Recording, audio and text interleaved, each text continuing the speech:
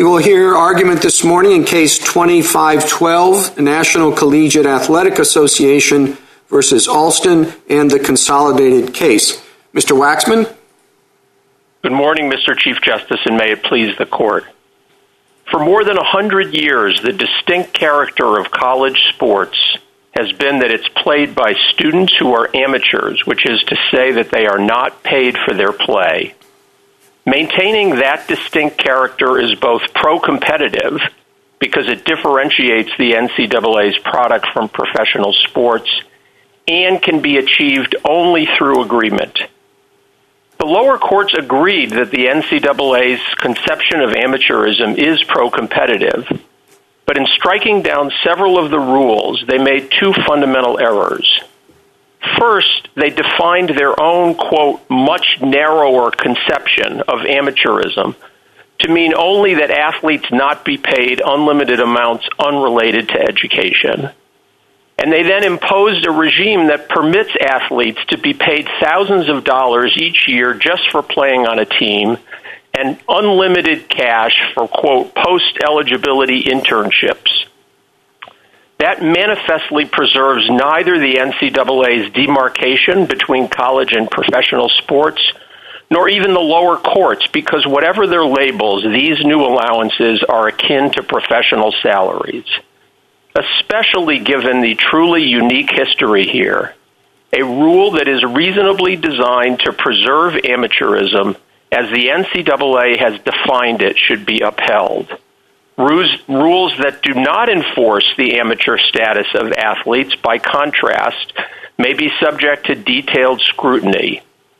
Decades of judicial experience show that that distinction is both sensible and administrable, and the alternative is perpetual litigation and judicial superintendence, as the past 12 years in the Ninth Circuit so vividly illustrate and portend. Thank you. Mr. Waxman, do you want us to apply the so-called quick look approach in evaluating these restrictions? Is that right? That's right in this sense. And let me just say, Mr. Chief Justice, first of all, look, we understand that there's been a trial here, and we are perfectly prepared to explain, as we've tried to in our briefs, why, notwithstanding the trial, reversal is required, and the antitrust laws do not permit the court to impose the decree that it did. But we think that in order to avoid the situation that we currently have, where we have endless line drawing and judicial supervision punctuated by requests for treble damages, it's important for the court to speak clearly here. And I will say that given that we have what the government acknowledges is a truly unique situation in which we have a product that is defined by the restraint on competition, it is perfectly appropriate and necessary for the court to examine in whatever detail is necessary whether the product that's produced really is pro-competitive. Well, but your friend on the other side says we've never used the quick look doctrine to uphold restrictions, only to strike them down. Well, look, quick look is a particular phrase. We haven't used it, but this court has made clear that the rule of reason represents a continuum of scrutiny. As the court explained in Cal Dental, the court needs to determine the inquiry meet for the circumstances. This court recognized the fact that in Section 6 of American Needle, that a form of quick look or abbreviated review may well be appropriate to uphold the very kind of rules that are at issue here.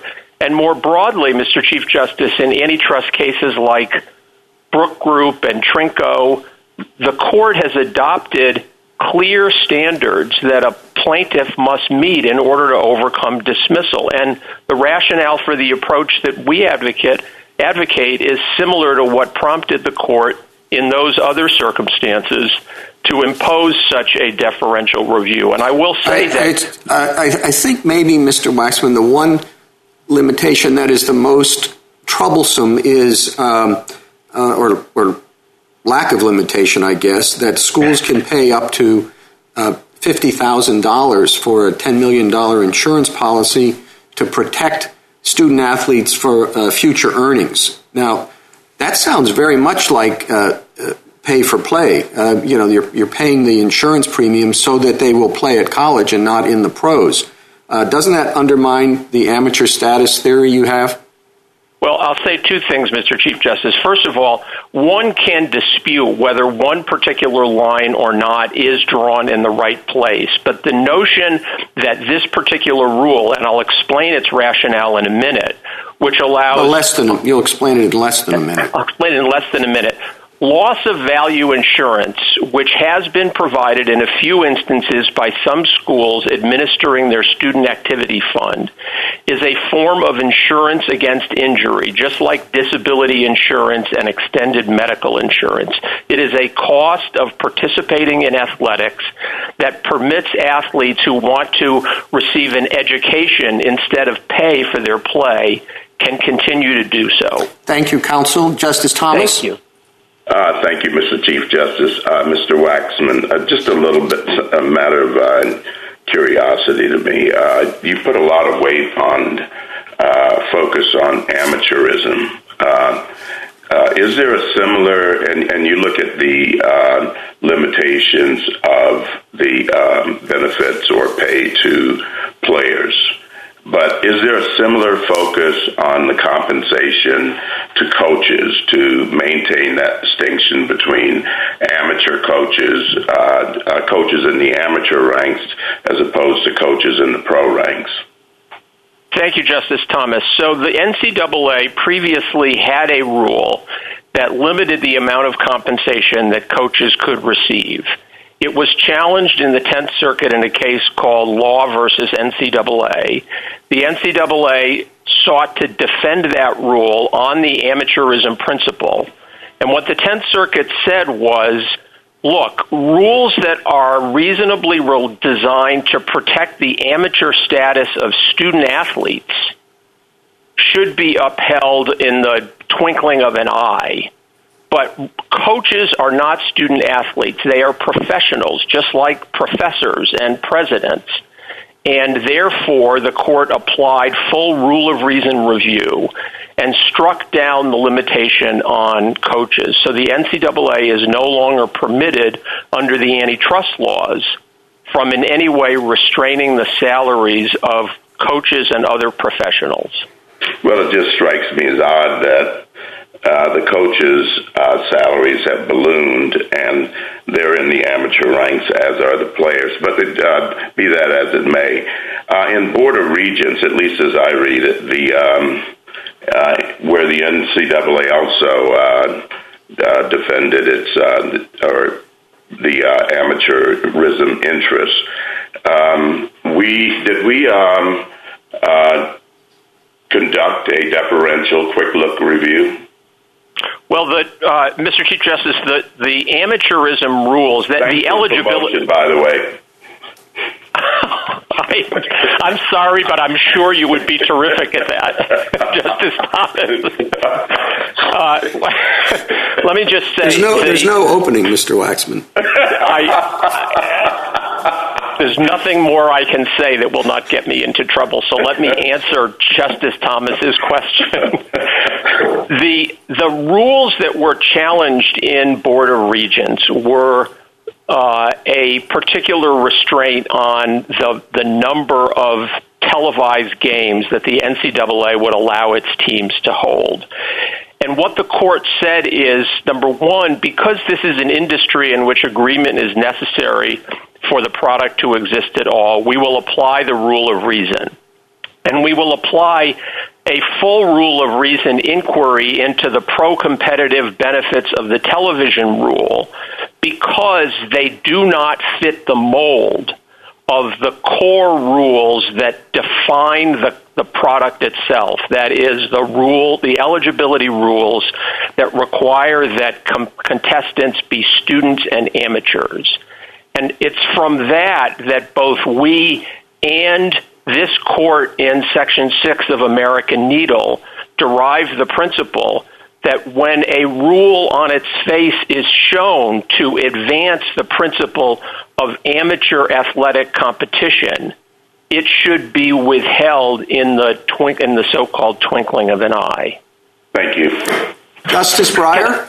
I have two questions, but the first one is, what is it precisely that you are complaining about in this court? From much of what has been argued, I thought it was the injunction part on pages 119A, 47A, and 208A. And the injunction and the Court of Appeals seem to say, NCAA, you cannot limit giving them musical instruments, computers, etc. And then they add the cost of post-eligibility internships, vocational schools. Does that mean like law school? And they have a couple other things. Is it that you just think these, you know what the latter things are, they're in your mind. Okay. That could be hundreds of thousands of dollars. I mean, law school is expensive. I don't know if it's a vocational school. But they could be. They could be very, very expensive. So that limit may come close to saying, NCAA, you can let these schools get away with murder in terms of what they give the athletes, and you have to. Or they might be some minor thing. But is that what you're attacking? Or you're attacking other things as well, or what? Justice Breyer, let me start with the general and proceed to the particular. Your first question is, what is it that you're complaining about? Yep. We think that antitrust courts lack the authority to redefine the central differentiating feature of the NCAA's pro-competitive product, particularly where the history and context show so plainly. I understand that. But I say it has to end up in something, so they're telling you to do something you don't want to do. What is that thing they're telling you? What they have imposed in this decree, which is on page 167A to 170A of the appendix to our petition, they have imposed a regime in which student athletes can be paid large sums of money on account of their athletic performance, which does not distinguish college from professional sports, much less as effectively as the challenged rule. Which one allows you to do it? What's the line? What's the sentence that allows you to do that? Because I felt the Court of Appeals was saying, no, it doesn't let them do. It doesn't do that. I'll give you three examples if I have the time. Number one, the court now says that we cannot restrain schools from awarding to every Division I athlete, just for being on the team, $5,980 per year, God help us. That is nothing but pay for play. Number two, that we cannot put in any way, any limit on the number of post-eligibility paid internships that student athletes can receive. And with respect to the long laundry list that is reflected in paragraph 2, what the court has said is we cannot place any limits on anything that can be deemed an educational is, quote, related to education, when in the present world, as the district court recognized, we permit student athletes to receive the actual and necessary educational expenses, including every single one of these things, provided that they are actually necessary and reasonably limited. And the court said, no, you can't place any limit on that. And we can put labels aside. That permits schools to allow pay for play. And the reason why we need to allow the NCAA to continue to enforce the amateurism principle, which is well understood, is in fact illustrated by Justice Thomas's point about the college coaches. We know what happened to college coaches' salaries when the court struck down the NCAA's rules limiting those salaries. They Thank went you, through counsel. the roof. Justice Alito? Mr. Waxman, let me put on the table some of what is said by those who challenge your idea of amateurism. The briefs that are submitted in support of the respondents paint a pretty stark picture, and they argue that colleges with powerhouse football and basketball programs are really exploiting the students that they recruit. They have programs that bring in billions of dollars. As Justice Thomas mentioned, this money funds enormous salaries for coaches and others in huge athletic departments, but the athletes themselves have a pretty hard life. They face training requirements that leave little time or energy for study, constant pressure to put sports above study, pressure to drop out of hard majors and hard classes, really shockingly low graduation rates. Only a tiny percentage ever go on to make any money in professional sports. So the argument is they are recruited, they're used up, and then they're cast aside without even a college degree. So they say, how can this be defended in the name of amateurism? Well, let me respond. I mean, there is a healthy debate going on in legislatures around the country over whether college athletes should, as a matter of principle, be paid. Our view, and that is not an antitrust question.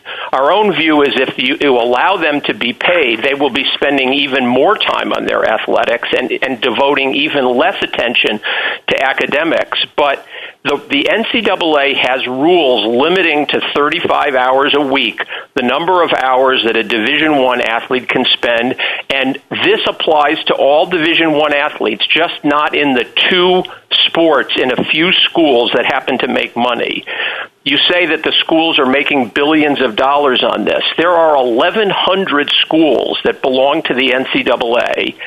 24, or in some years, 25 schools make money on their athletic programs. The rest of the programs are subsidized by general revenue, student fees, and tuition. And the notion that they graduate at lower rates and they have post outcomes is contrary to the evidence in this case. Well, no, what you say is true of the thousands and thousands of real student athletes. But what's the graduation rate for football players in the power conferences? You know, I can't cite you from memory the statistics. Professor Heckman, who was one of the witnesses at trial, testified, and all I can remember is that what he said, and there is support for this in independent studies in some of the amicus briefs supporting us, are that Division I athletes graduate at higher rates than students who are not athletes and have better outcomes following graduation. Yeah, the athletes and the crew and fencing, but for the powerhouse basketball and football programs, it's different. Let me squeeze in one more question, which goes to the heart of what I'm wrestling with. You say that what's distinctive about your product is that your players are not paid, and that was true 100 years ago. But in fact, they are paid. They get lower admission standards, they get tuition, room and board, and other things. That's a form of pay.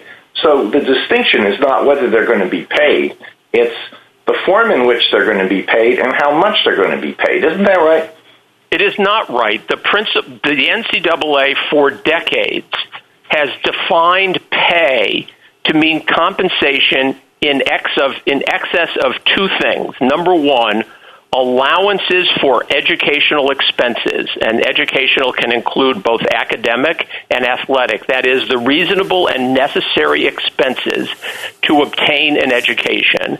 And number two, certain sort of token prizes and awards for exceptional performance that are characteristic of amateur leagues. Thank you, Mr. Waxman. My time Thank you, Justice Alito. Justice Sotomayor? I thought, Mr. Waxman, that the district court's injunction only prohibits the NCAA from limiting education-related expenses. It does not prohibit the conference from doing so. So if your priority is maintaining amateurism in college athletics, and you and your members think that increasing education-related benefits will undermine the spirit of amateurism, why don't the conferences impose those limits? I mean, I think this court gave the answer to that question, Justice Sotomayor, in Board of Regents, which is this is a classic example of a prisoner's dilemma in which national agreement is the only solution. There is no doubt that what has happened with respect to the pay of college coaches and other professionals will happen if conferences or individual schools are permitted to remove these restrictions. Well, and I'm sorry, continue. I'm sorry. I believe that's a sufficient answer to your question.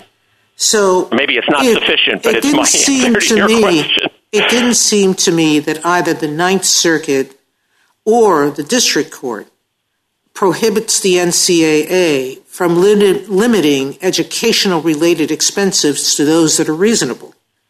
So all of your parade of horribles, the government says, are taken care of by that limitation. If you think that internships should be related in some way to the educational experience, you could pass rules to that effect. So why doesn't that take care of your parade of horribles? Justice Sotomayor, you keep saying reasonable educational expenses. What the decree says is that we may not limit in any way compensation or benefits that are in any way, quote, related to education, and includes, and no one disputes this, the fact that school, under her decree, schools may provide $5,980 per year to every Division I athlete just for being on a team. And once a court gets into line drawing in this respect, the litigation and level of judicial superintendence is inevitable. And so why $5,980? As if this court were to affirm, within a month there will be another lawsuit in addition to the two that are already now working their way through the district court in Oakland, which will say, number one, well, we have an expert who says that we don't think that consumers would be that bothered if it were $8,000 a year. And so we want $8,000 a year to be imposed. And by the way, we also want treble damages for the fact that for all these years, we haven't been getting our $5,980. The district court says no limits whatsoever on a postgraduate internship. The next lawsuit says we want treble damages because we weren't given unlimited postgraduate internships. And then there's another lawsuit that says, well, why does it have to be just postgraduate internships? I get your point, counsel, but... Thank you. Justice Kagan? Mr. Waxman, the way you talk about amateurism, it sounds awfully high-minded, but there's another way to think about what's going on here. And that's that schools that are naturally competitors as to athletes have all gotten together in an organization that has undisputed market power, and they use that power to fix athletic salaries at extremely low levels, far lower than what the market would set if it were allowed to operate. So why shouldn't we think of it in just that kind of way, that these are competitors all getting together with total market power, fixing prices? Well, I think that the first answer I would give you is this is not some product, some differentiated product that has just been created, and we're now testing whether or not it was adopted in good faith. We're talking about a product that was created 116 years ago in response to abuses that were occurring as a result of instances of professionalism in athletics in order to restore integrity and the social value of college athletics. Almost 100 years ago, Justice Brandeis in you can only ride on the history, I think, Mr. Waxman, for so long. I mean, a great deal has changed since 100 years ago in the way that student athletes are treated. And, I'll take you back to Justice Alito's question, in the kind of payments that they're given.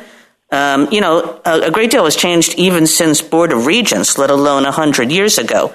So I guess it doesn't move me all that much that there's a history to this. If what is going on now is that competitors as to labor are combining to fix prices. So, look, the way that the rule of reason applies here, this court has said, because sports leagues produce a product that can't be produced without agreement. And this is, as your question points out. Well, for sure that's true about some things. I mean, sports leagues have to get together to figure out the rules of the game, how many people are going to be on the court at any one time.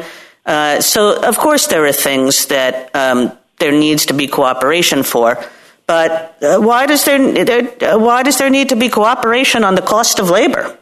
Because the cost of labor in this unique instance is what is the differentiating feature that provides a pro-competitive product. So I think if that were true, Mr. Waxman, you would have an argument. But as I understand what the trial court did here, it basically took a lot of evidence as to that question, as to whether the lack of pay-to-play was anything that consumers wanted. And what it found was that consumers didn't really care about that. The other side's experts found, on the basis of survey evidence and so forth, that payments of $10,000 or more would not affect demand. Your expert failed to show anything to the contrary. Essentially, you're saying that the differentiating feature is the lack of pay-to-play, but the evidence in this trial suggested exactly the opposite.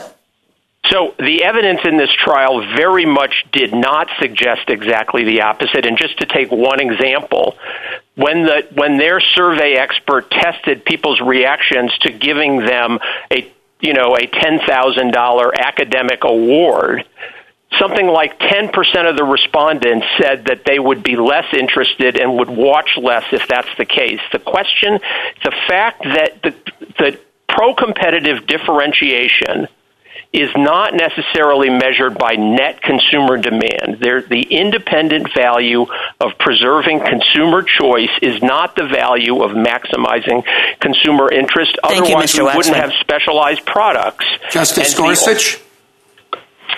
Mr. Waxman, it seems to me you start in a place that I can readily sign up to, which is that joint ventures often need to have agreements that would otherwise look anti-competitive, whether they're territorial allocations or price agreements, in order to create a product that wouldn't otherwise exist.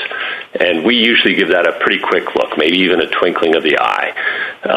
So that all makes sense to me. And we certainly don't want to go back to the bad old days of reviewing any joint venture agreement that restricts competition through per se analysis or something that looks like a strict scrutiny analysis, which I understand you condemn the Ninth Circuit for doing. So I understand all of that. I think the trick comes, for me at least, sort of where Justice Kagan was alluding to, which is here the agreement that's really at the center of the case is an agreement among competitors to fix price with the labor market, where you have monopsony control. And that's unusual. The normal joint venture is in a competitive market. But here, the NCAA has monopsony control over labor price. There aren't other leagues in which that might compete with the NCAA that might allow payments, and you could test consumer demand that way. So why isn't the monopsony control over the labor market at least an appropriate basis for a more searching rule of reason analysis? Thank you, Justice Gorsuch. So let me be very clear. Given that this is the rare product that is defined by the restriction on compensation, we're not saying that it is not appropriate for a court to examine in whatever detail is necessary whether the product really is pro-competitive. But if it is, and in this case there is an agreement that the inquiry at step 2 is our product differentiating and pro-competitive, everyone agrees that the answer is yes. Once that is a given, where there is no plausible argument that the challenged rules aren't reasonably related to the amateur status of student athletes, which is the differentiating feature, we think that abbreviated review is all that's necessary. And that's a principle that the Fifth Circuit in McCormick, the Third Circuit in Smith, and the Seventh Circuit in Depth applied, and we think that was blessed by this court in American Needle and looking to and quoting the relevant language from Board of Regents. I guess I'm not sure I heard a direct response to my question. In that case, I apologize. No apologies. Let's just drill down a little bit further. I guess what I'm trying to ask you, and maybe I did so inartfully, is whether the fact that the NCAA has monopsony control over the labor market, it is the sole purchaser of the labor, does that make a difference in our rule, what would otherwise be a forgiving rule of reason analysis to a joint venture? I see. So it makes all the difference in the world for purposes of step one of the rule of reason, which is that as this case comes to this court, there's no dispute that the no pay for play rule imposes a significant restraint on a relevant antitrust market. Absolutely. Just as this case comes to this court, there is no dispute that those restraints have a substantial pro-competitive benefit. And so the inquiry, the question of what level of inquiry is appropriate in applying the rule of reason rests in this case on step three. Thank you. I hope that answered your question. Justice Kavanaugh? Thank you very much. My time's expired. Thank you, Chief Justice, and good morning, Mr. Waxman. I want to pick up from Justice Kagan and Justice Gorsuch and identify some issues of concern to me as I look at this. I start from the idea that the antitrust laws should not be a cover for exploitation of the student athletes. So that is a concern, of overarching concern here. I see your rhetoric and tradition and history argument as being very similar to the arguments that were made for exempting baseball from the antitrust laws, Flood v. Kuhn, federal baseball, and that exemption has not been replicated in other sports and other cases. And then in Regents, as Justice Kagan said, that really was from a different era. It was dicta, not sure it was fully considered dicta, and in any event from a different era. So then we get to regular antitrust law, rule of reason, and I just want to drill down on your asserted pro-competitive justification and how you say the product is differentiated. I mean, it does seem, as Justice Kagan and Justice Gorsuch suggested, Justice Alito, the schools are conspiring with competitors, agreeing with competitors, I'll say that, to pay no salaries to the workers who are making the schools billions of dollars on the theory that consumers want the schools to pay their workers nothing. And that just seems entirely circular and even somewhat disturbing. And then, as Justice Kagan says, it's not even factually supported in the record in this case. It seems to blend back to the tradition argument, and all things circle back to this idea, well, it should just don't worry about it. College athletics is different, just like baseball. So those are the concerns I have initially. Interested in your response. Well, those are a lot of concerns. I hope I can remember them all and address them all. The notion that these amateurism rules were imposed or constitute a cover for exploitation of athletes is A, wrong, and B, not an antitrust issue.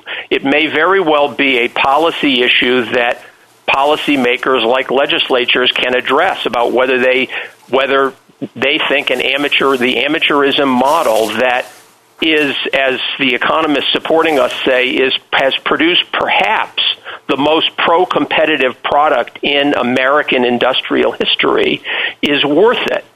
We are not asking for an exemption from the rule of reason. There is no question that, as the court said in Board of Regents, because this is a product that can't exist without agreement, the rule of reason applies. And our position is, and this I think goes to your, well, let me just say that we think that Board of Regents is 37 years old, but we think that the observation that the court made in Board of Regents about the value that consumers place on the tradition of amateur intercollegiate athletics is just as true today. And again, adverting, as you did, to Justice Kagan's point, even assuming that the evidence in this case supported a conclusion that consumers would be just as happy if athletes were paid $10,000 a year for just being on the team,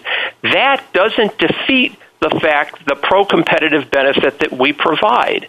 But if the consumers don't care, I mean, you said earlier this would allow the players to receive $6,000 a year, as if that were some exorbitant amount when the TV contracts are in the billions. $6,000 a year is not a lot given the time and the injuries and the inability to go to class or to major in the thing they want to or to do summer jobs. I mean, you're talking about $6,000 as if it's some exorbitant amount. Look, we have rules, and there is a very, very clear and stable line that defines the feature of our product. The amount of hours spent and what majors they pick and all that sort of stuff applies to every Division I athlete in all 24 NCAA division sports. And if there is a problem with the NCAA enforcing its hours restrictions or in some way disadvantaging students who happen to be athletes, that's not an antitrust issue. That Thank you, counsel. Justice Barrett? Good morning, Mr. Waxman. Good morning, Justice Barrett. I'd like to return to Justice Alito's questions to you, in which he said that tuitions and all of these educational in-kind benefits really are a form of pay. When you answered him, you said it's not pay because the NCAA has defined pay as the reasonable and necessary expenses to obtain education. But I'm wondering, why does the NCAA get to define what pay is? And I think, this is based on experience, but there are certainly plenty of parents and students. I mean, some people want to play in college for the love of the game. Some people think they'll be able to go pro. A lot of people do it because they want to be able to afford college educations or get the in-kind benefit equal to, say, $30,000 or $40,000 worth of tuition. So why do you get to define what pay is?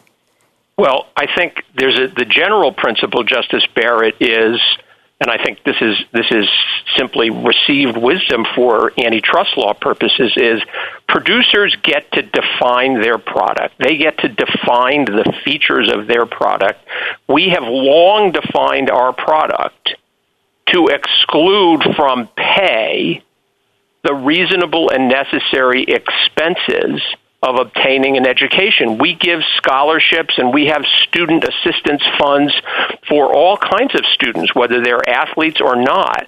Our definition, which has been stable over decades, long predating Board of Regents, is that you're not being paid to play if you receive an allowance for the actual and necessary expenses of your education, whether those expenses... And is that how you would define an amateur, as someone who is unpaid? Because I think that gets back to the point of, is it a pro-competitive or a legitimate pro-competitive justification to say that consumers love watching unpaid people play sports?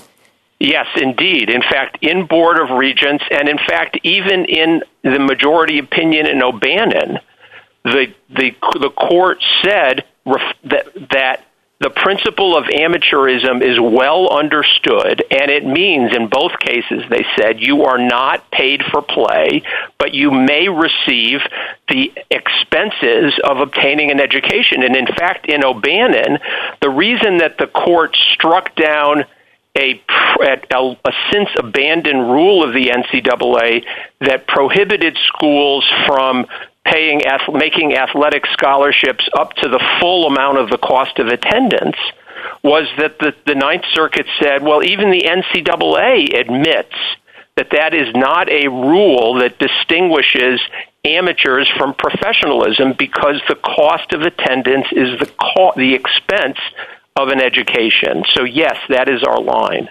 I want to shift gears, Mr. Waxman, and ask you about the effects that ruling against you might have. So, you told Justice Thomas that the ballooning of coaches' salaries is attributable to the ruling in the 10th Circuit that they can't be capped under the antitrust laws.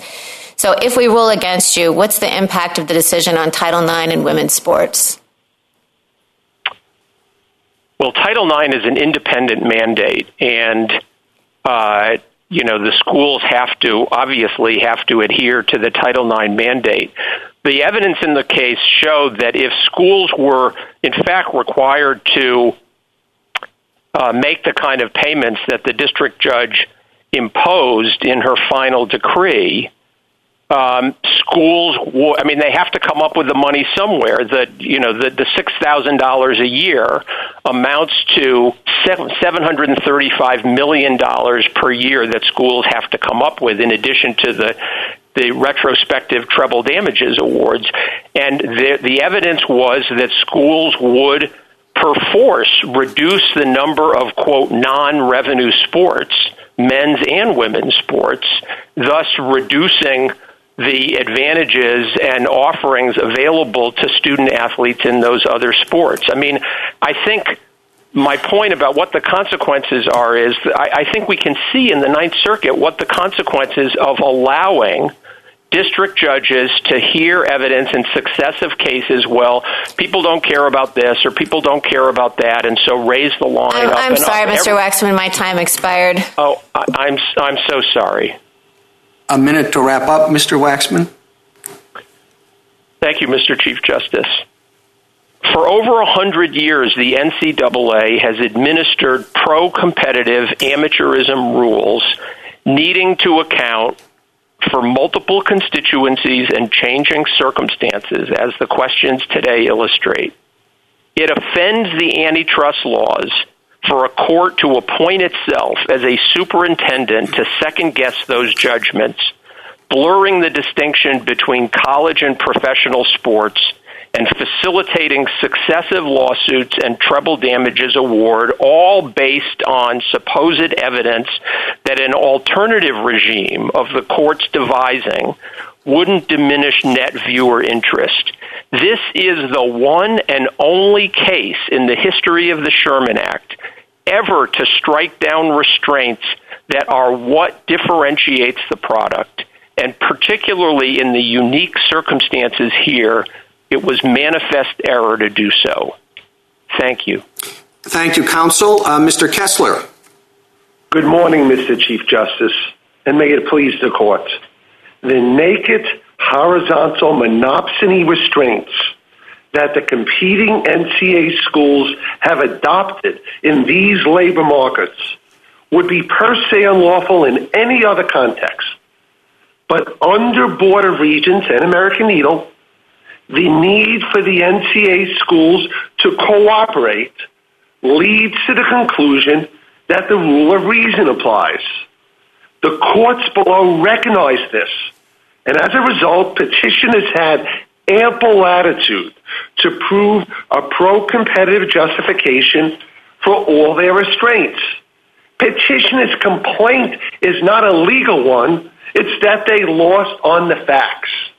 But that is not a basis for appealing to this court.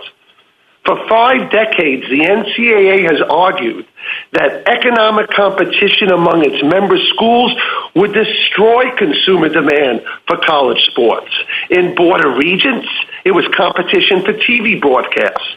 In the law case, it was competition not for all coaches, but for assistant coaches' salaries. In O'Bannon, it was name, image, and likenesses. Each time the court struck down the restraints under the rule of reason, and history has proven the courts were correct.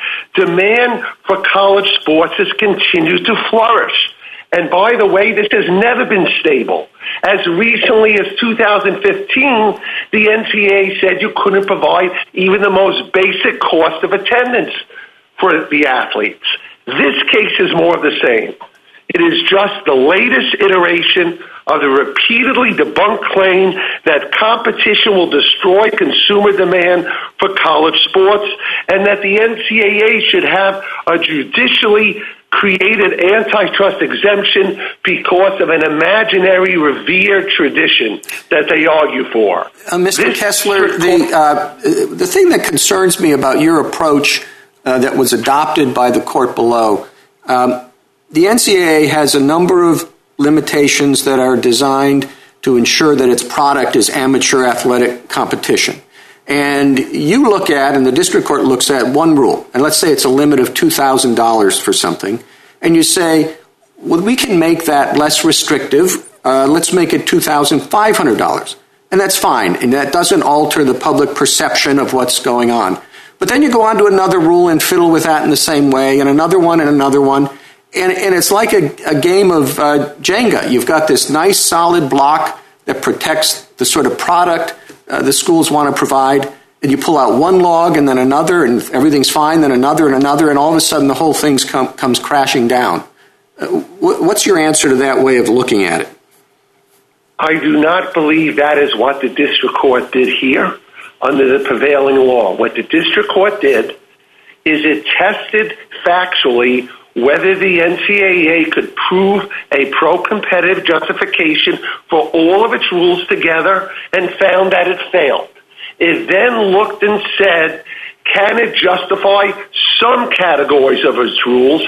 And it found that it succeeded. Then at step 3, we had the burden to show it was patently and inexplicably stricter than necessary so that there were substantially less restrictive alternatives available. And the basic alternative the court imposed was not to micromanage.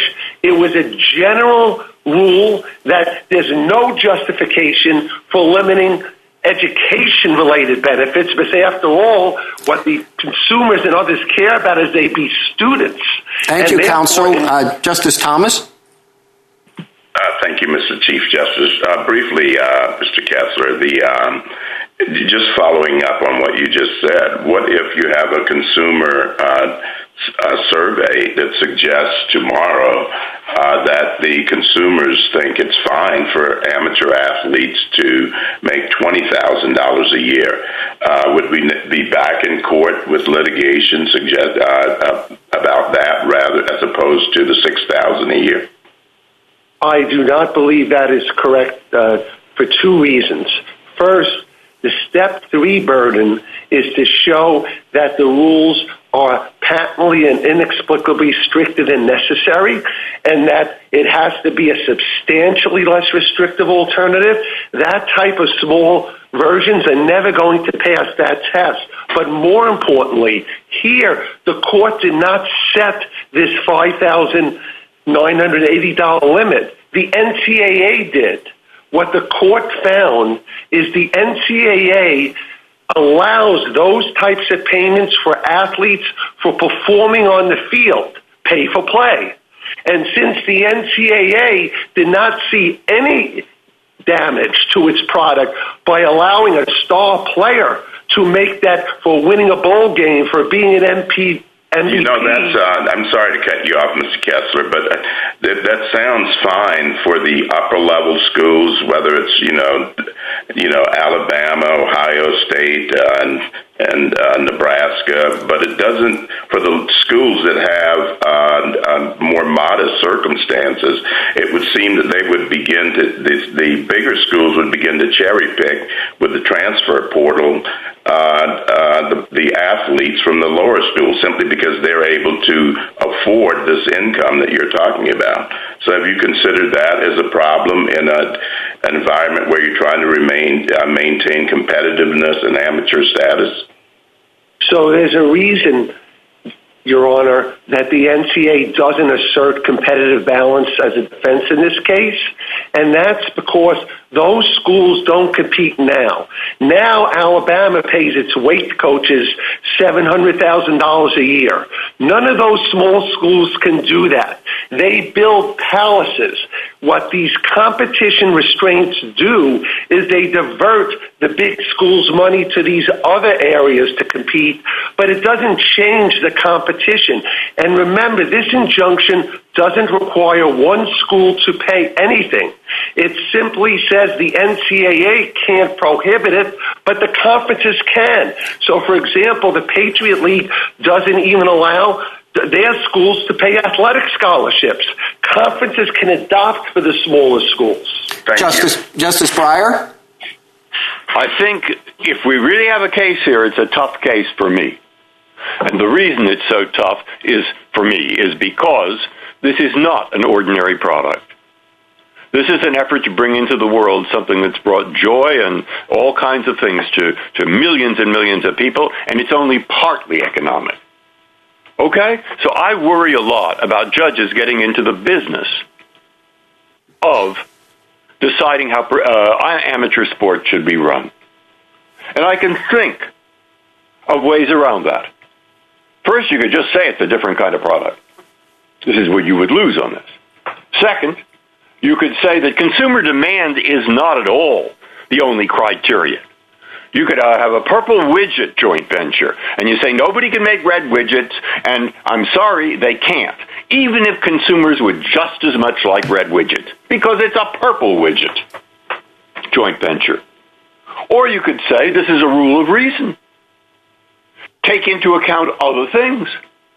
Take into account administrative problems in working out these rules for the NCAA, and the fact that nobody can work with 40,000 professors in schools and everybody thinking something different. You're going to obviously end up with something of a mess, and it's a tough problem for them.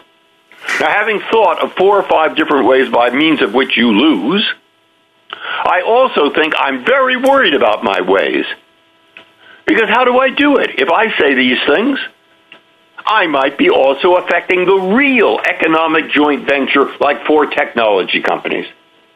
Now, I'm telling you my real thoughts, and I'd like to hear your and also Mr. Waxman's response. Your Honor, first I would say that I do believe under the rule of reason in the antitrust laws, the pro-competitive justification must be competition enhancing. That's what Board of Regents says. That's what the unanimous decision in American Needle says. That's what Professional Engineers says. Every case has said that, and the reason is if there's something special about the NCAA that deserves not to be subject to the antitrust laws, that's a congressional policy determination. It's not something this court has the ability to weigh against the competition mandate that's under the rule of reason. I would also say, Your Honor, we have looked at these claims from the NCAA over and over again that each loss was going to hurt college sports and destroy this revered tradition. It's never happened. Justice Alito? Do you think that the product that is produced by the top football and basketball schools has a distinctive characteristic? And if so, what is that characteristic? I think it is what the court found is that students play in the games, which is a distinction from professional sports. I think that's what all their witnesses in the NCAA testified to. That's what the survey evidence suggests.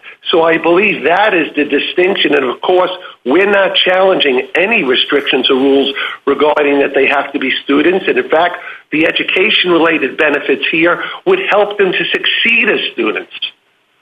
Do you think there's any that the NCAA could put any limitation on educational benefits for which athletes could bargain? I think the injunction allows the NCAA, and this was alluded to set reasonable rules to define what the education benefits are and how they are related to education. They also were given the rights under the injunction for rules as to how the benefits would be provided. So I think the court gave a lot of discretion to the NCAA in a way that will still allow for there to be competition in making a better education experience for the athletes, which Mark Emmett, the president of the NCAA, publicly declared after we won that this was a good thing. Do you think that what the district court allowed here and the Ninth Circuit sustained is the outer limit? Would the antitrust laws allow applicants, recruited athletes to bargain for, let's say, a guarantee not to lose a scholarship if they're injured, a guarantee of tuition, room and board for a certain number of years after eligibility so that they would be able to graduate, the provision of tuition, room and board for graduate studies? Is there a limit? So I believe what the antitrust laws do is prohibit the NCAA from having restrictions that can't be justified under the rule of reason. If they had a restriction, for example, that said colleges could not provide a 4-year or 5-year guarantee that their scholarship would stay in place, I believe that might not survive rule of reason scrutiny. But the antitrust laws don't compel schools to do anything. The idea is allow the markets to decide what schools have the choice to provide. Justice Sotomayor? Counsel, you declined to cross-petition the judgment below, correct? Yes. So for purposes of this court's review, you are not asking for any broader relief than that already provided by the district court, correct? That is correct, Your Honor. You're not asking us to address the issues that Justice Alito or others, including Justice Kavanaugh, have raised on whether or not there should be any limits, educational or not educational. You're happy with the injunction you got? We are not asking for broader relief than affirming the rulings below. All right. Number two, generally speaking, antitrust courts do not get into the business of price administration. Why are the limits of the injunction below of academic achievement awards at a fixed price of $5,980, not a de facto price setting? So the entity who set that price was the NCAA. What the court simply said is that whatever the NCAA rules allow to give to athletes now in a pay-for-play, if you win a bowl game, if you're the MVP, if you have some other achievement, they allow you to get $5,980. The court said, then you can't, NCAA, use your monopsony power in a labor market to prevent the schools and conferences from giving as much, not more, as much as they already allow. So this is not judicial price fixing. This is just taking the NCAA's determinations and saying you can't justify a restraint on education achievement. And I also would note it's not just for being on a team. With all due respect to my colleague, it has to be for academic achievement. And the conferences, for example, could individually say it has to be a 3.0, or you have to make progress to get your degree, or other things. It's not just for being on a team. Could that award... Justice Kagan? Sorry. Mr. Kessler, I recognize that you didn't cross-petition, but I can't believe that you think that this $5,980 award was the limit of where the district court could have gone. So I just thought, on this record, here's the question, on this record, how high could the district court have gone before compromising consumer demand for college sports? So Your Honor is correct. We advocated for broader relief below. We advocated the NCAA should not impose the restriction. It should be left to the individual conferences who don't have market power. They don't have monopsony to decide if any rules were needed. But secondarily, we put in consumer survey evidence that at a minimum showed that consumers said they were perfectly fine. They would keep watching sports if they got a $10,000 award for academic achievement. So you think that the evidence that you put in allowed a $10,000 award? Absolutely, Your Honor. Did it allow more than that, or would you say that was all the evidence indicated? If I had said $15,000? Is the evidence support going up to $15,000? We did not put in a survey evidence for more than $10,000, but what we did put in is that the schools already do like $50,000 for protection against lost professional earnings, and that's had no impact on consumer demand. That does raise two. I mean, your answers here raise two questions, Mr. Kessler, and the first is what you've heard before from some of my colleagues, a kind of floodgates argument, like what's next? It's just going to go up and up and up, and pretty soon it will just be a regular labor market. And the second is, isn't there some kind of arbitrariness about this $5,980 award that we should react badly to? I don't believe so, Your Honor, because it is, if you view the award, doesn't even mention the dollar number. It simply says the NCAA cannot set a limit on academic achievement awards that is lower than what it allows for the greatest example of pay for play. Thank you, Mr. Kessler. Giving cash awards. Justice Gorsuch? Mr. Kessler, I'd just like to talk about antitrust law generally for a moment and pick up on where I left off with your opponent. Normally in joint venture law, this court has come to recognize that we shouldn't be fly-specking individual aspects of covenants not to compete amongst joint venture participants because they're creating a new product that wouldn't otherwise be available in a market, and that the rule of reason should be pretty light, and that plaintiff bears a heavy burden to show that a covenant not to compete violates the Sherman Act. This case, the Ninth Circuit, the district court, applied a pretty searching inquiry on covenants, each and individual aspect of them. What, in your view, as a matter of law, forget about the facts for a moment, makes that kind of searching inquiry appropriate?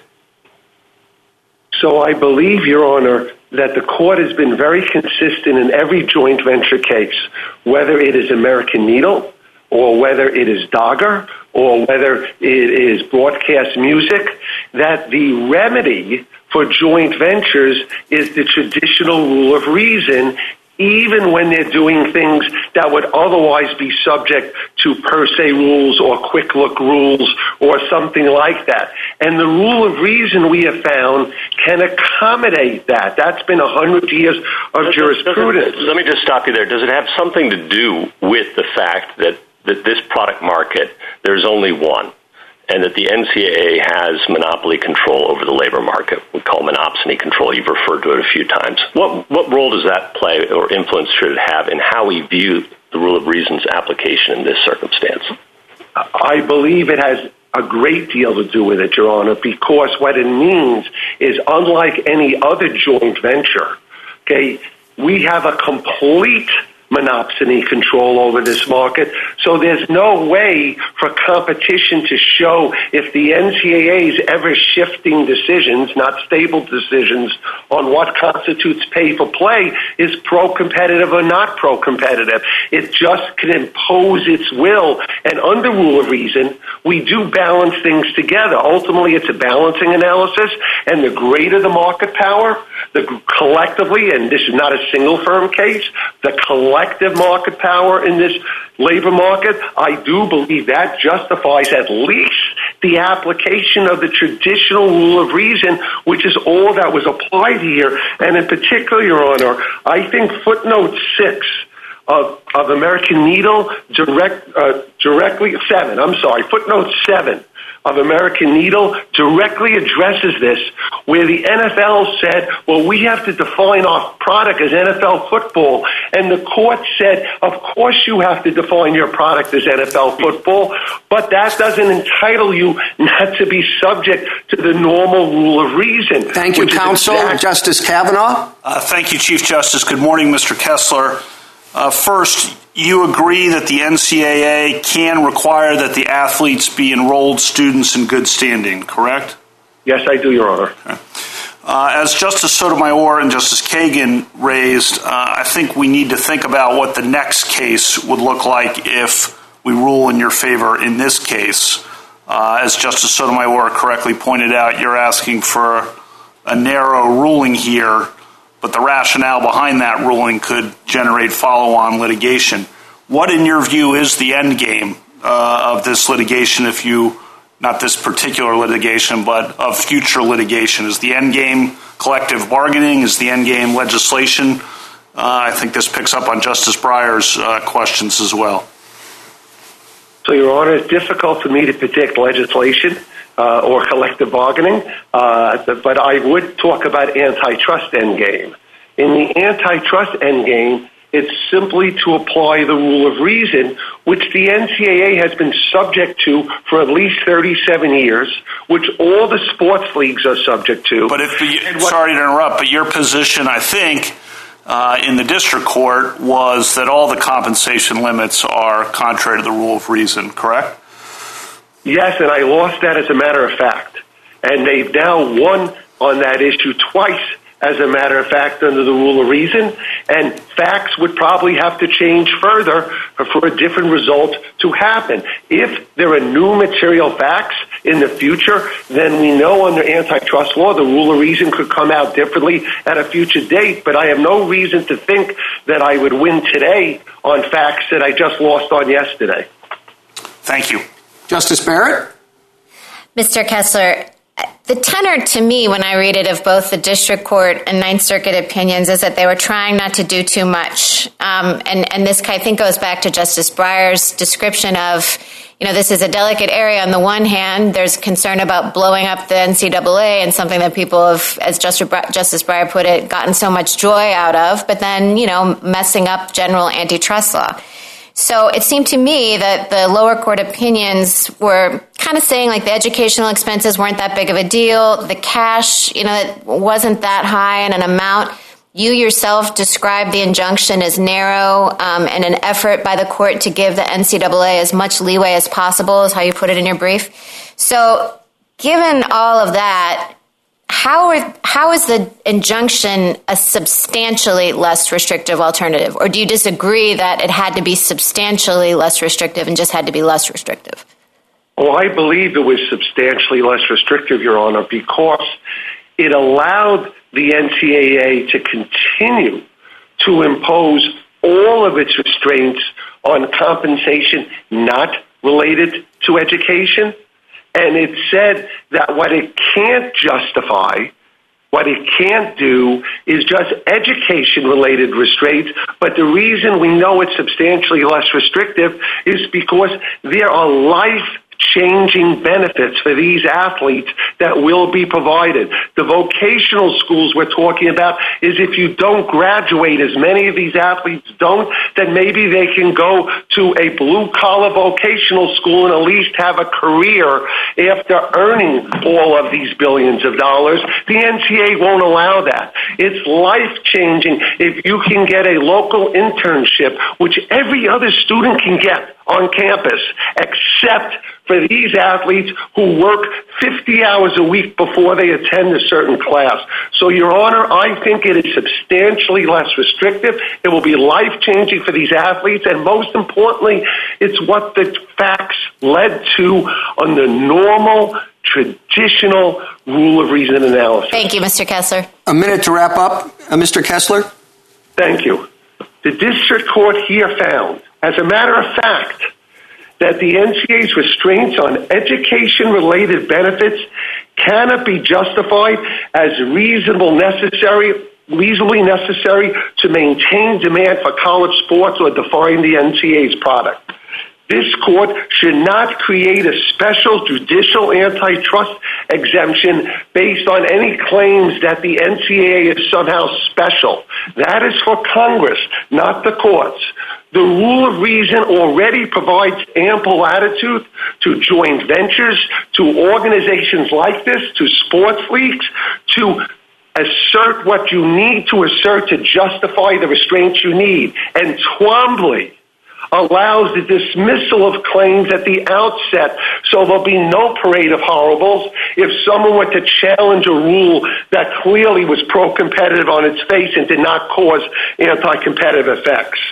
Finally, Your Honor, as footnote 15 of Board of Regents says, when you have fact findings of a district court approved by a court of appeals, this court should not second-guess those findings. And here, this was found to be an unreasonable restraint of trade. Thank you, counsel. Very much. General Prelogger. Thank you, Mr. Chief Justice, and may it please the court. The rule of reason is the traditional standard for assessing antitrust liability, and the lower courts properly applied that framework to the facts found by the district court. Usually, a per se rule would prevent competitors from arguing that their horizontal agreements not to pay their workforce are pro-competitive. But the lower courts here, following Board of Regents, correctly gave the NCAA the opportunity to show that its compensation rules fuel consumer interest in college sports as a distinct product. And the courts ultimately upheld most of the challenged restrictions under the rule of reason.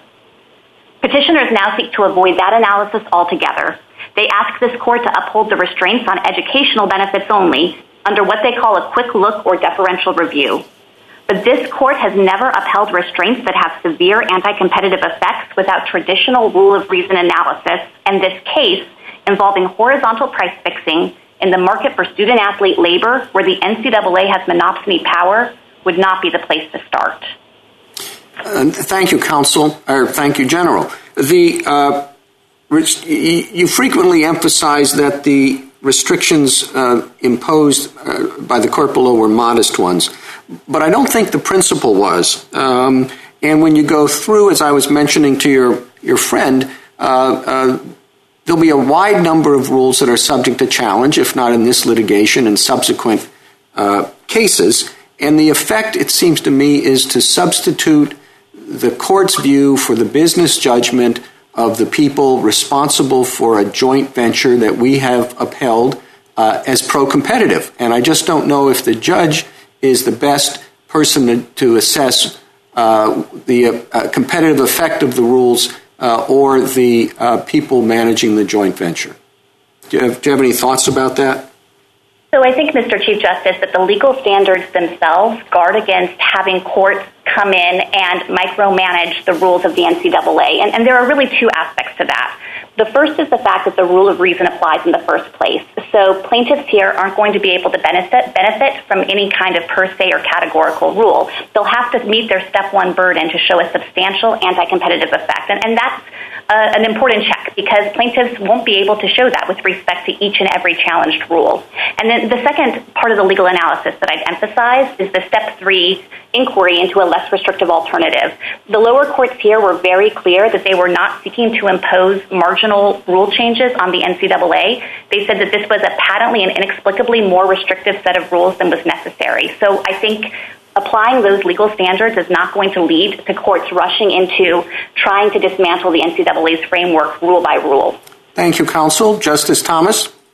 Yes, thank you, Mr. Chief Justice. General, I'm still a bit perplexed as to how the NCAA would be able to preserve what it thinks is important, the distinction between student athletes and professional athletes, without constantly being involved in litigation.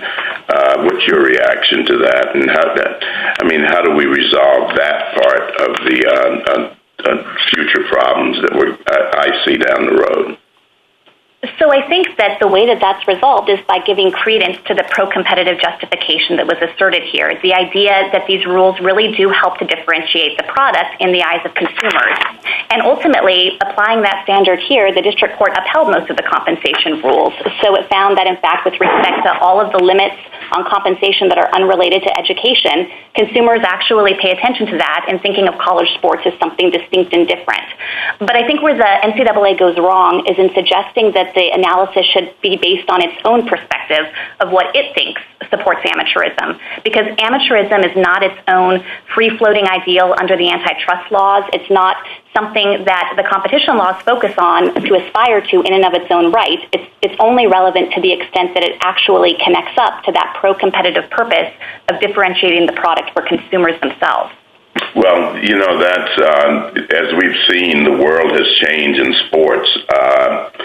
and it could change dramatically again. And the next survey, or at least the impression that the public has about amateur athletics, could suggest that, well, $10,000 or $20,000 of cash is fine and still preserve the amateur status. So wouldn't that lead to future litigation? Well, certainly if the facts changed and if plaintiffs could make that showing, which they weren't able to make here, ultimately the district court rejected that argument.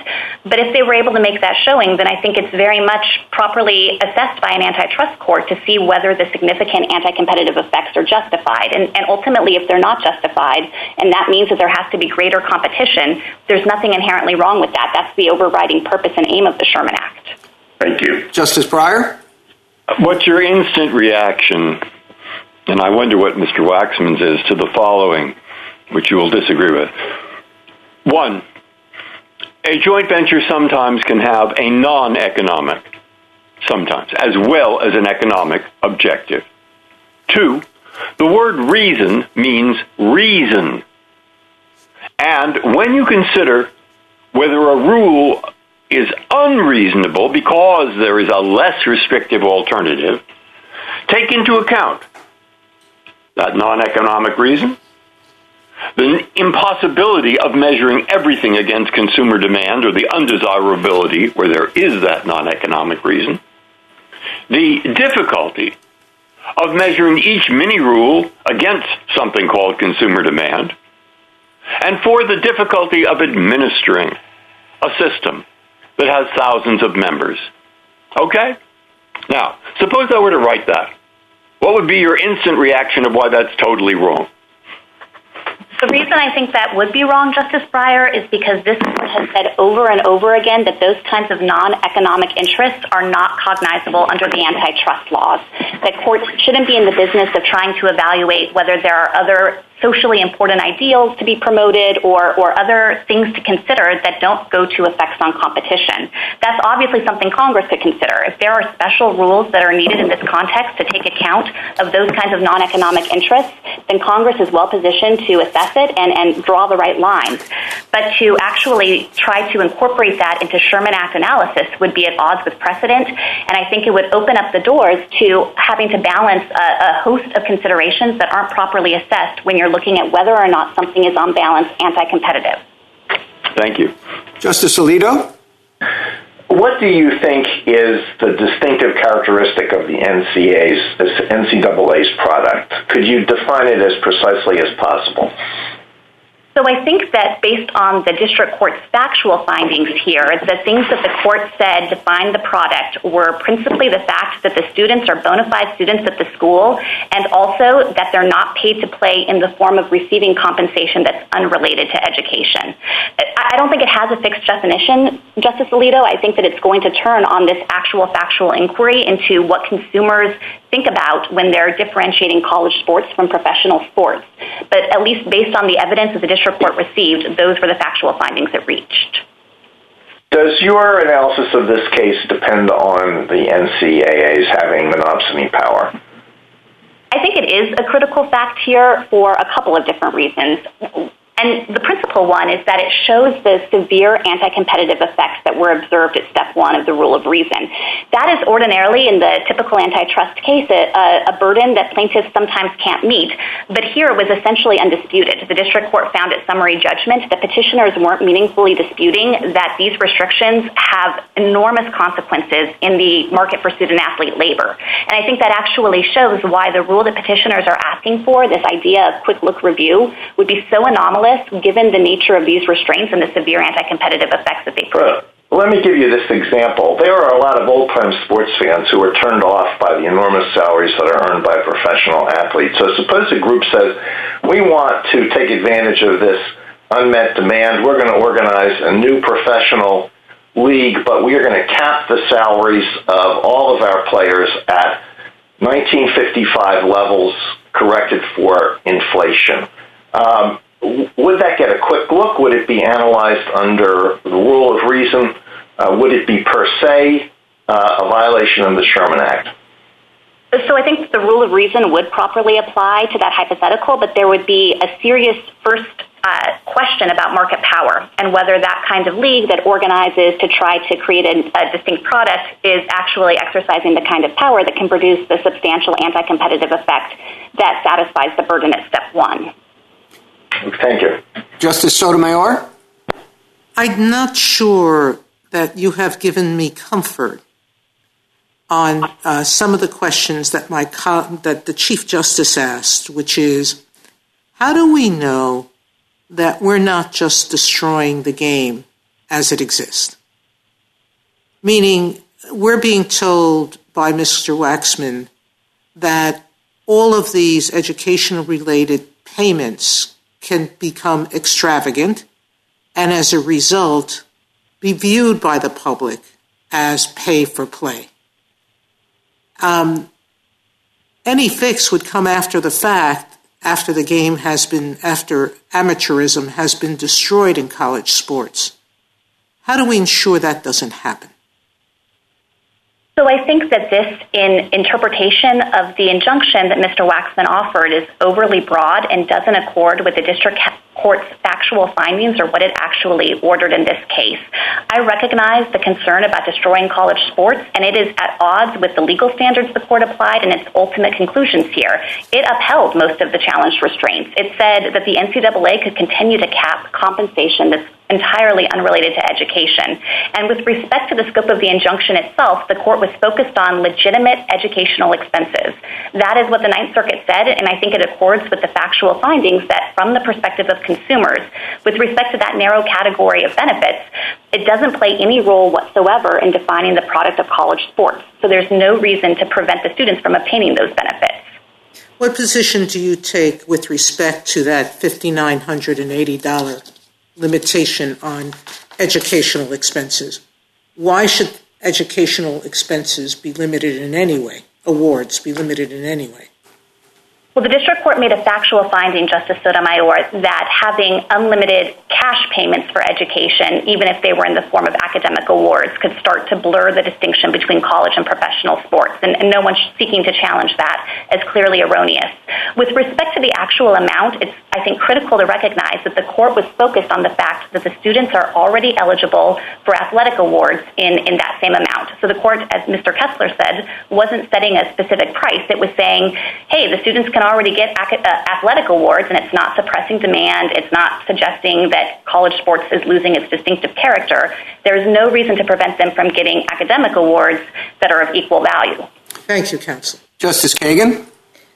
General, would I be wrong to think that this $5,980 was essentially taken out of thin air, that it's arbitrary? I mean, you mentioned that it was designed to match these athletic awards, but as far as I know, there's no evidence that any single player has ever received that amount in athletic awards. Wasn't the court just looking for any old number to, hang its hat on, but the one it came up with was essentially arbitrary? I don't think it's right to characterize it as arbitrary, and I think the key here is to recognize that this is just making the students eligible for awards of up to that amount, and there's no suggestion in the district court's injunction that every student automatically can receive one of these awards just for playing on a team. That's the gloss that Mr. Waxman attempted to put on it, but there's nothing in the injunction that prevents the NCAA from enforcing criteria, for example, on whether there should be actual benchmarks, certain GPAs, to make sure that these awards actually reward academic achievement and aren't used as disguised pay-for-play payments. So I think that it's well-grounded in the factual findings, and importantly, no one's seeking to challenge those here. It doesn't show that there's any problem with the legal analysis that the court applied. I asked Mr. Kessler this same question. I'll ask you, do you think on this record the district court could have gone further?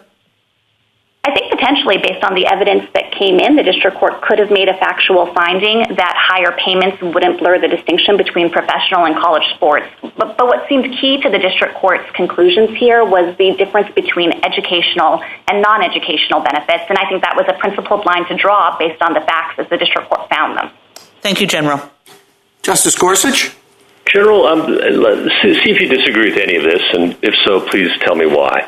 That normally this court has come to recognize that ancillary restraints in joint ventures, including price restraints, territorial restraints, are pro-competitive and deserve a very light look from courts because the joint venture creates a new product that wouldn't otherwise exist, and that is pro-competitive. We recognize, though, that that's assuming a competitive market. And what differentiates this case is that the NCAA is the market for student-athlete labor. It has monopsony control. And so that unique feature is what justifies the more searching inquiry that took place in this case. And that it might be a very different case if there were multiple leagues or here conferences that had restrictions on price that are paid to student athletes, and that some conferences without market power, for example, might be able to do that fully compliant with the antitrust laws. It's just that you can't set one rule for the whole market. I think I agree with almost everything you said, Justice Gorsuch, with one small modification, which is that I don't think it's quite accurate to say that joint ventures get a light look. But I think what normally happens is that a plaintiff seeking to challenge a joint venture under the rule of reason might not be able to show the kind of market power that demonstrates that there's a substantial anti-competitive effect. So I think that keys into exactly what you identified, which is that the monopsony power here that the NCAA exercises for the entire market for student-athlete labor is part of what triggers the significant anti-competitive effects that were essentially undisputed below. And it would be very different if there were a more competitive market, and that it would be a very different case if, for example, one individual or a number of individual conferences had restrictions like this. It's just that it impacts the whole of the market. That's exactly right. And in fact, the district court's injunction permits the conferences to set their own limits in recognition that the conferences can tailor compensation limits or educational benefits, and a student who's unhappy with what he or she can get from one conference can go and seek out competition from another conference. So I do think that would dramatically change the nature of the case at all steps of the rule of reason. And consumers could also choose between which teams they choose to follow as a result. That's right. Thank you. Justice Kavanaugh? Thank you, Chief Justice, and welcome, General Prelogger.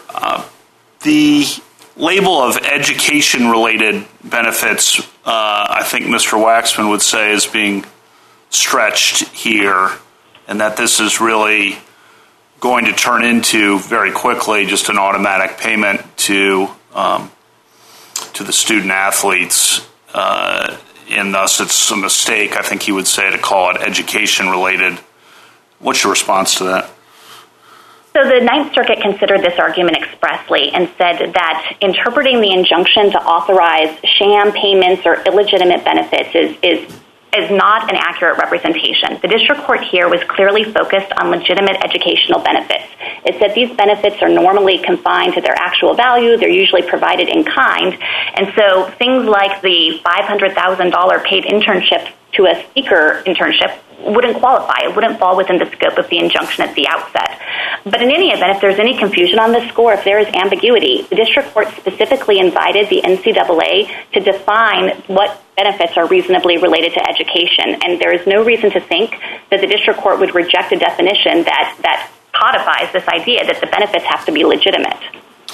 On this record, do you think a district court could have set limits that were significantly higher than the limits that were set by the district court here? Well, it would have been difficult to set limits on some of these educational benefits that aren't tied to their actual value. So I think that's kind of an inherent constraining feature of this injunction. It's certainly true that some of these benefits, like graduate scholarships and so forth, might be worth quite a lot to the students, but they're inherently limited by actual value, which is part of what the court said fueled this acceptance that this wasn't going to become a vehicle for pay-for-play. Thank you, General. Justice Barrett? Good morning, General Prelogger.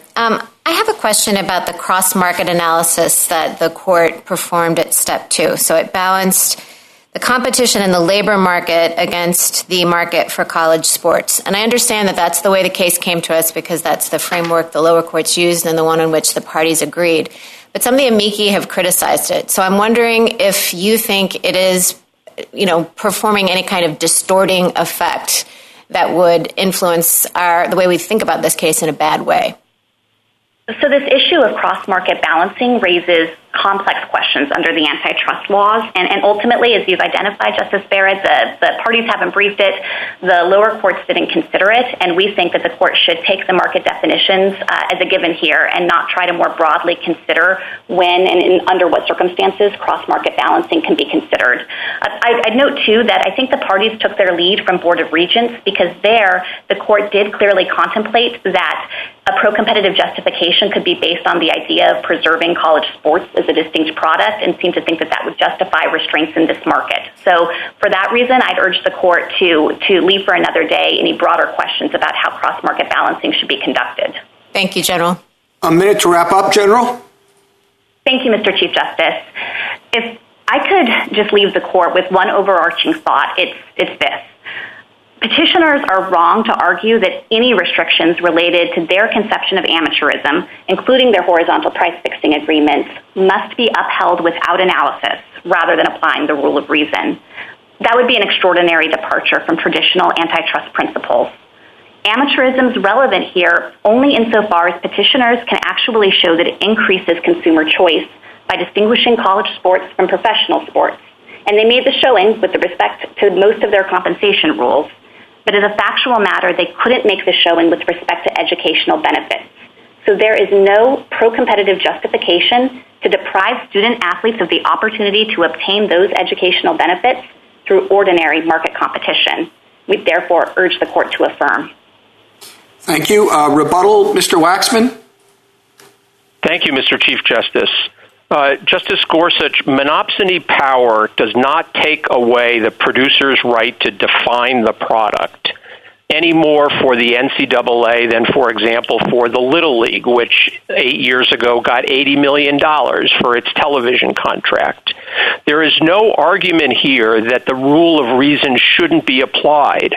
Our point is that the rule of reason requires that these restraints be accepted because the product is clearly pro-competitive and the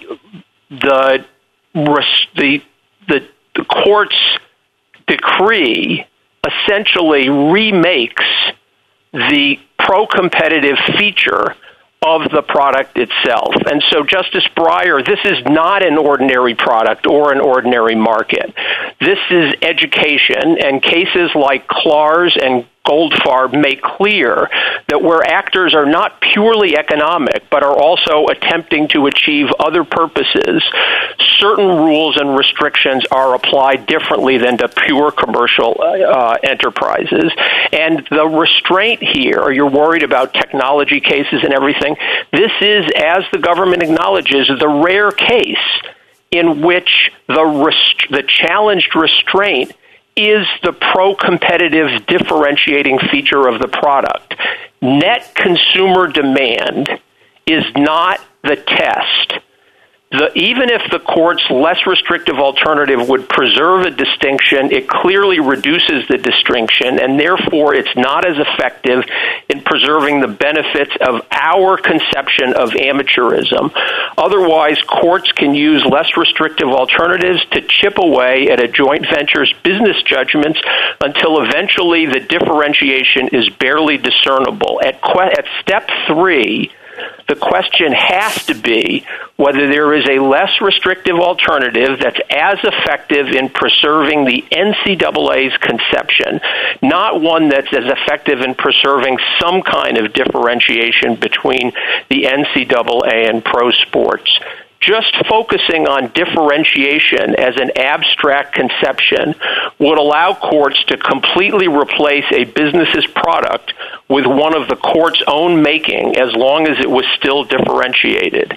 At step 3, the less restrictive alternative has to preserve the same type and degree of benefit shown at step 3. And so once it's determined that no pay amateurism differentiates and is therefore pro-competitive, antitrust law doesn't require a producer to adopt an alternative that reduces the differentiation or replaces it with a different differentiation altogether.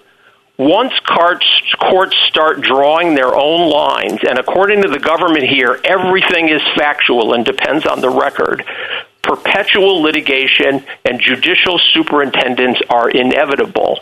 Just the $5,980 that has so captured the court's imagination this morning required months of post-trial litigation in front of this judicial superintendent just to figure out what that number is for the time being.